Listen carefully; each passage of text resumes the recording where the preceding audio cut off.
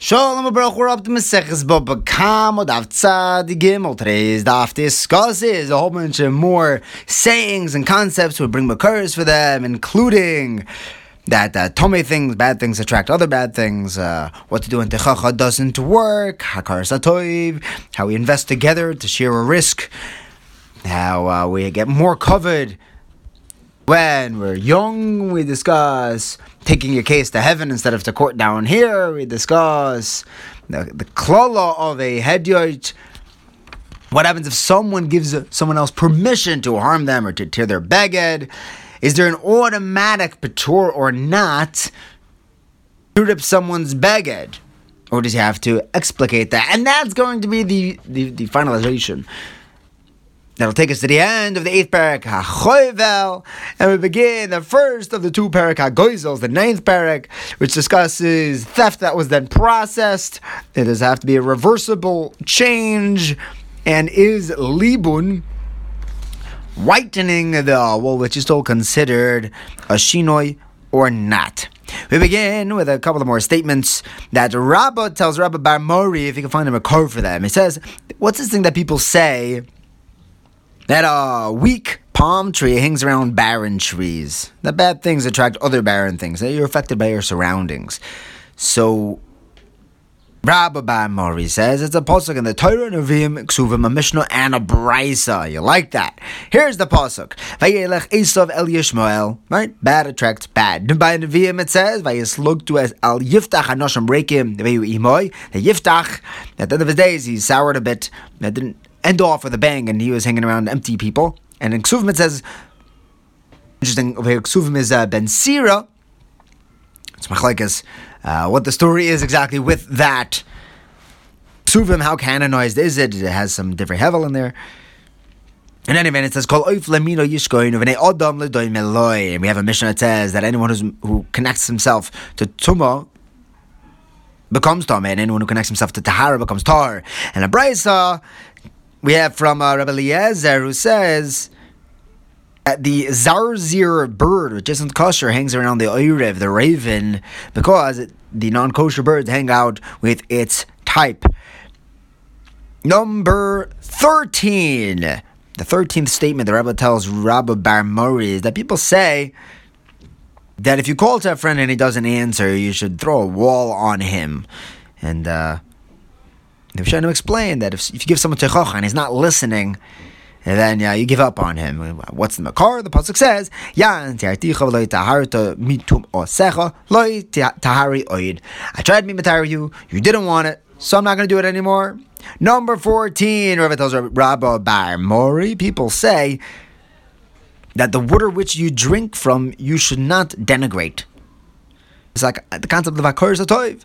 So he says, well, it's a pasuk like Tisav Adoimi ki achicha hu v'loy Tatoiv Mitzri kageri yisi be'artzoi. The Adoimi and Mitzrayim, even though they weren't the most wonderful people to us, to say the least, but it's like certain Hakar Satoiv because they're brothers, because they hosted us. The Shita Mekabetzas here brings a story of the Rif who once got sick and he stayed in someone's bathhouse, and the guy hosted him very wonderfully, and that person ended up losing his money and coming to a court case by the Rif, and the Rif refused to paskin out of Karzatoiv. He had a certain bias. He was grateful to this person for helping him out.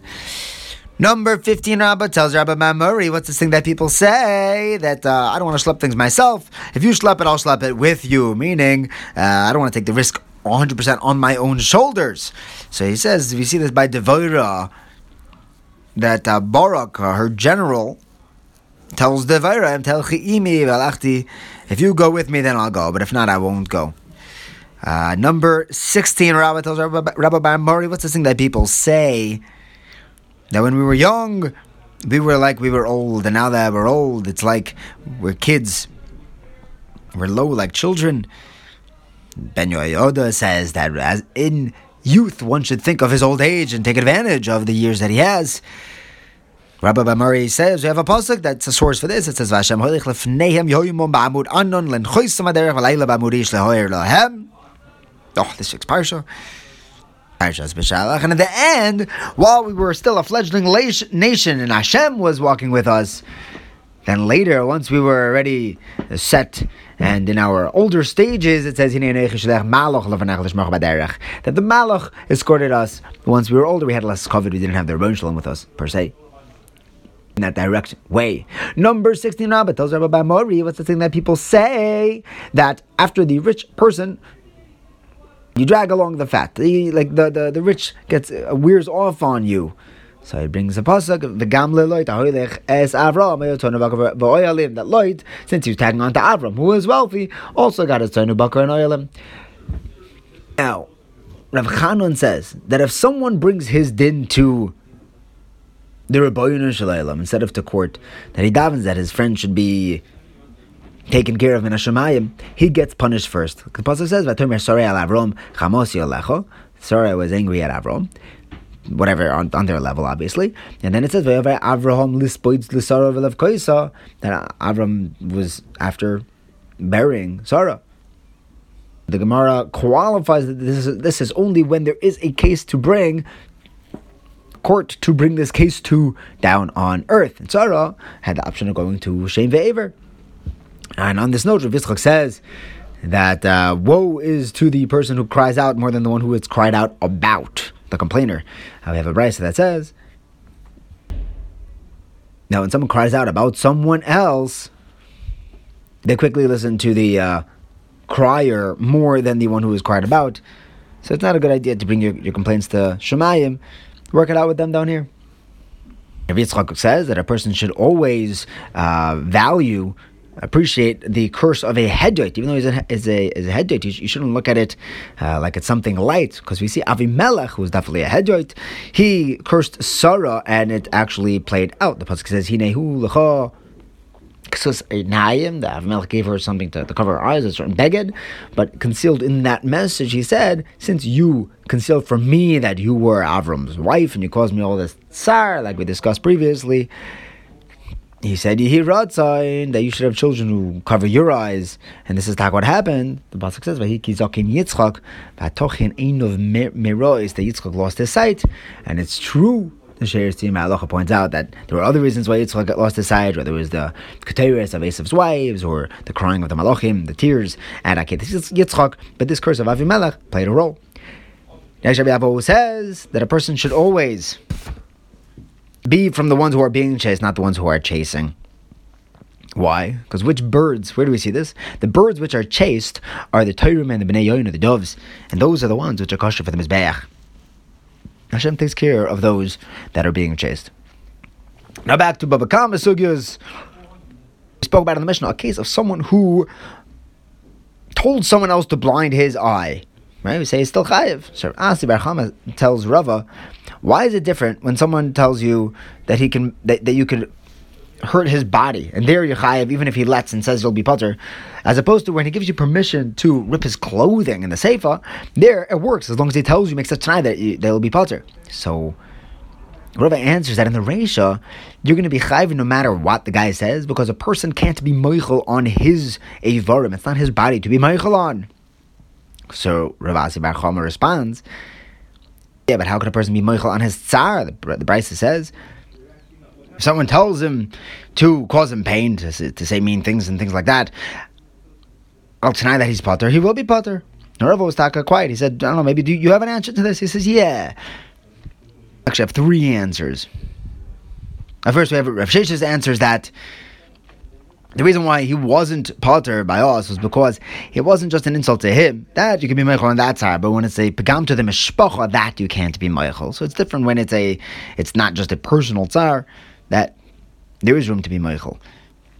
Now we have a three-way machlokes. Rav Oishia says that when it's a pagam mishpacha, you can't be meichel. Rava says that a person can be meichel on his roshe evarim, can be meichel on his body. That's why there's a difference in braisos. And Rabbi Yochanan says the truth is you can be meichel on anything, but you have to actually be meichel. Sometimes when a person says yes or no, he's saying it sarcastically and he doesn't actually mean that. And we see this in a brayso, that if someone says Yikani Petani, take your best shot and you'll be pater, and the guy says hein, he says yes, that yes can mean no. If he says it's sarcastic, he's like, what, yes? And if he says, come rip my clothing and you'll be pater, and the guy says no, it could be he means yes. And in the last shtickle in the parak, we learned in the Mishnah that if guy says you could destroy my property, break my barrel or my clothing, if he doesn't say that you'll be potter if you do this, then the guy is automatically chayiv. We assume that the default is you're going to be chayiv. There's no automatic patira for causing damage to someone's property. The problem is, we learned from the pasuk lishmar v'leila abed. When the pasuk says lishmar, it means that the person gives over the item to be guarded, but not to lose it, not to rip it, not to give it out to aniyim. It sounds like that if you were to give it to the shomer to destroy it, even if he doesn't explicate that he'll be potter, without that almanas, he's still potter. Our Mishnah said he's chayiv. So Rav Huna says it's not a kasha. It depends if you made the Tanai before or after the guy was already holding it. Once the guy's holding it, the Tanai is not going to work. But if you make the Tanai before you give it to him, then he'll taka be potter. Rabbah says, once again, lishmar means, when the pasuk says he gives it to guard it, it means that it's already in his hands. That's where it will automatically be potter. Rabbah says you have to tweak it a little bit. That'll be potter when it's already in his hands. B'toiras shmira. That's where he'll still be chayiv. But if he gave it to him and he's already holding it b'toiras kriya to rip it, then he'll be potter. He got it with that built-in Tanai. This is why I have it. He won't be chayiv for that. And there's a story of a tzedakah box that came to Pumbedisa, and Yosef gave it as Bikodim, gave it to someone to watch, and this guy who was watching it was pusheya with it, and thieves came and stole it. And Yosef said that he's chayiv. Abaye said, hold on, but the Brisa brings from Lishmar. One of the drushes was that it can't not to give out to aniyim. This is what we call momen she'ein loy toivim. The guy who was guarding it shouldn't be chayiv. So Rabbi Yosef said it's a little different here in Pumbedisa, because over here the Danim in Pumbedisa have already set amounts which they are dedicated. So it's like they already have a tviyah in this money, and this guy is therefore a shomer in that regard. And with that, Hadran Alocha Choyvel, which began talking about if someone wounds somebody, and then the Heidvorim that someone has to pay, and as Exari B'Sheves and Boishes. We begin the 9th parak HaGoiz Aleitzim, which discusses if someone steals something and then he changes the thing which he stole. He steals wood and he makes kalim out of it. He steals wool and he makes begodim out of it. So over here, he doesn't have to pay the value of the begodim or the chair that he built. He pays the amount that it was worth when he stole it. Kishas Hagazela.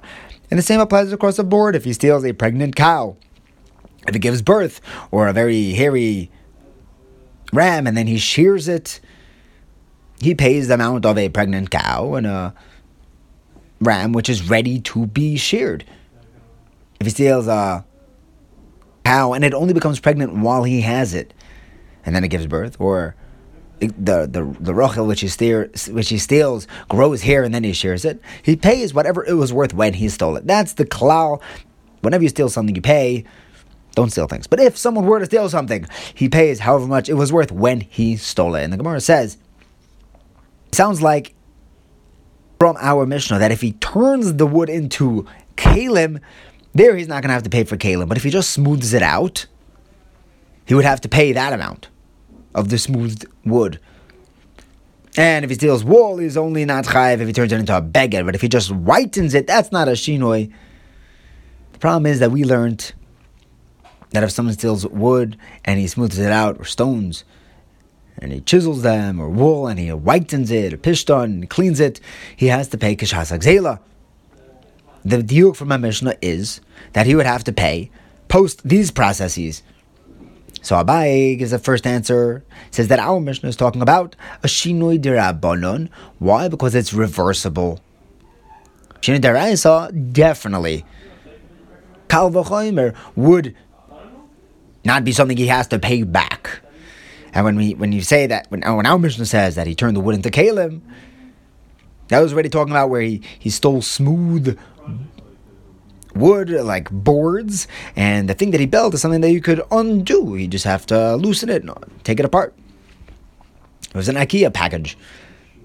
And when we say that he stole wool, that was already spun into threads. So now when he made it into beged, you could just pull it apart, and it'll be back into the thing that he stole, the threads. Kol Shekain, our Mishnah would agree that if it's a Shinoi D'Oraisa, it was a mamish a change, that he would be paying what he stole. To that brisa that wouldn't agree with our brisa. That brisa is talking about really big changes, D'Oraisa, but they would say that in our Mishnah, when it was only Shinoi D'Rabbanan, there you would have to pay back post the change. But Rav Ashi gives a different answer. He says that our Mishnah is also talking about Shinoi D'Oraisa.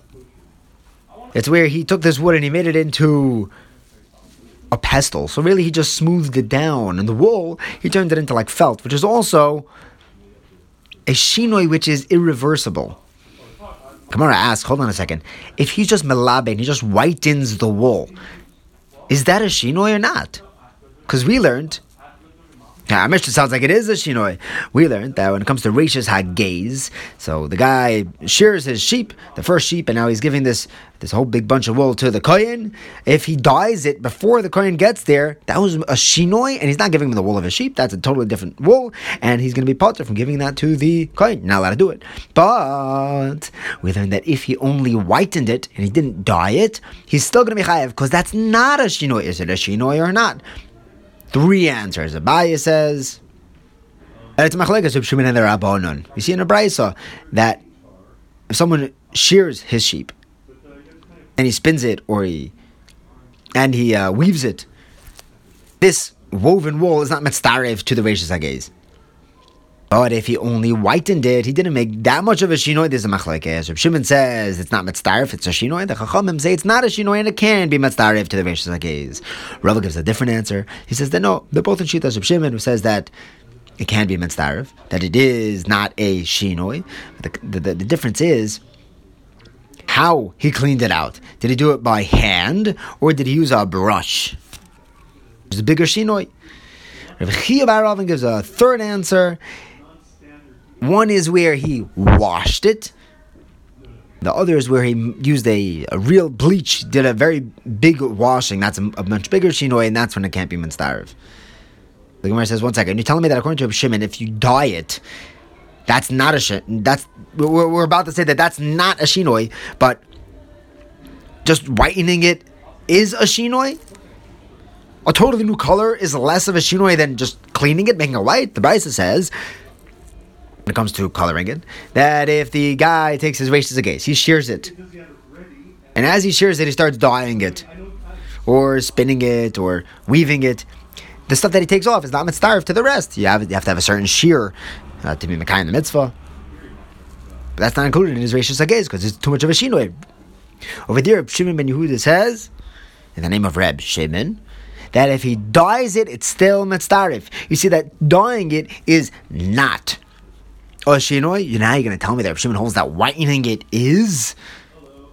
2 answers. Abaye says, there could be 2 shitas in Reb Shimon. There's the Rabbanan according to Reb Shimon, and there's Reb Shimon ben Yehuda ali b'der Reb Shimon. But Rava answers that no. The Rabbanan aren't arguing on Reb Shimon ben Yehuda. Dyeing it is less of a shinoi than whitening it. Because if you put a color into wool, you could take it out with some soap. When you bleach it, you can't take out bleach, it's now whitened. When Reb Shimon is telling us that when he colors it, that's a shinoi, that's when he puts in a color that's irreversible. That's where everyone agrees when he puts in this kale ilan. It's a very strong dye that doesn't come out. This is like the fake tchelas. That's where this wool won't be able to be used for the Reishis Hagez because it's an irreversible dyeing, like bleaching is irreversible. Thank you for learning with me. Have a wonderful day.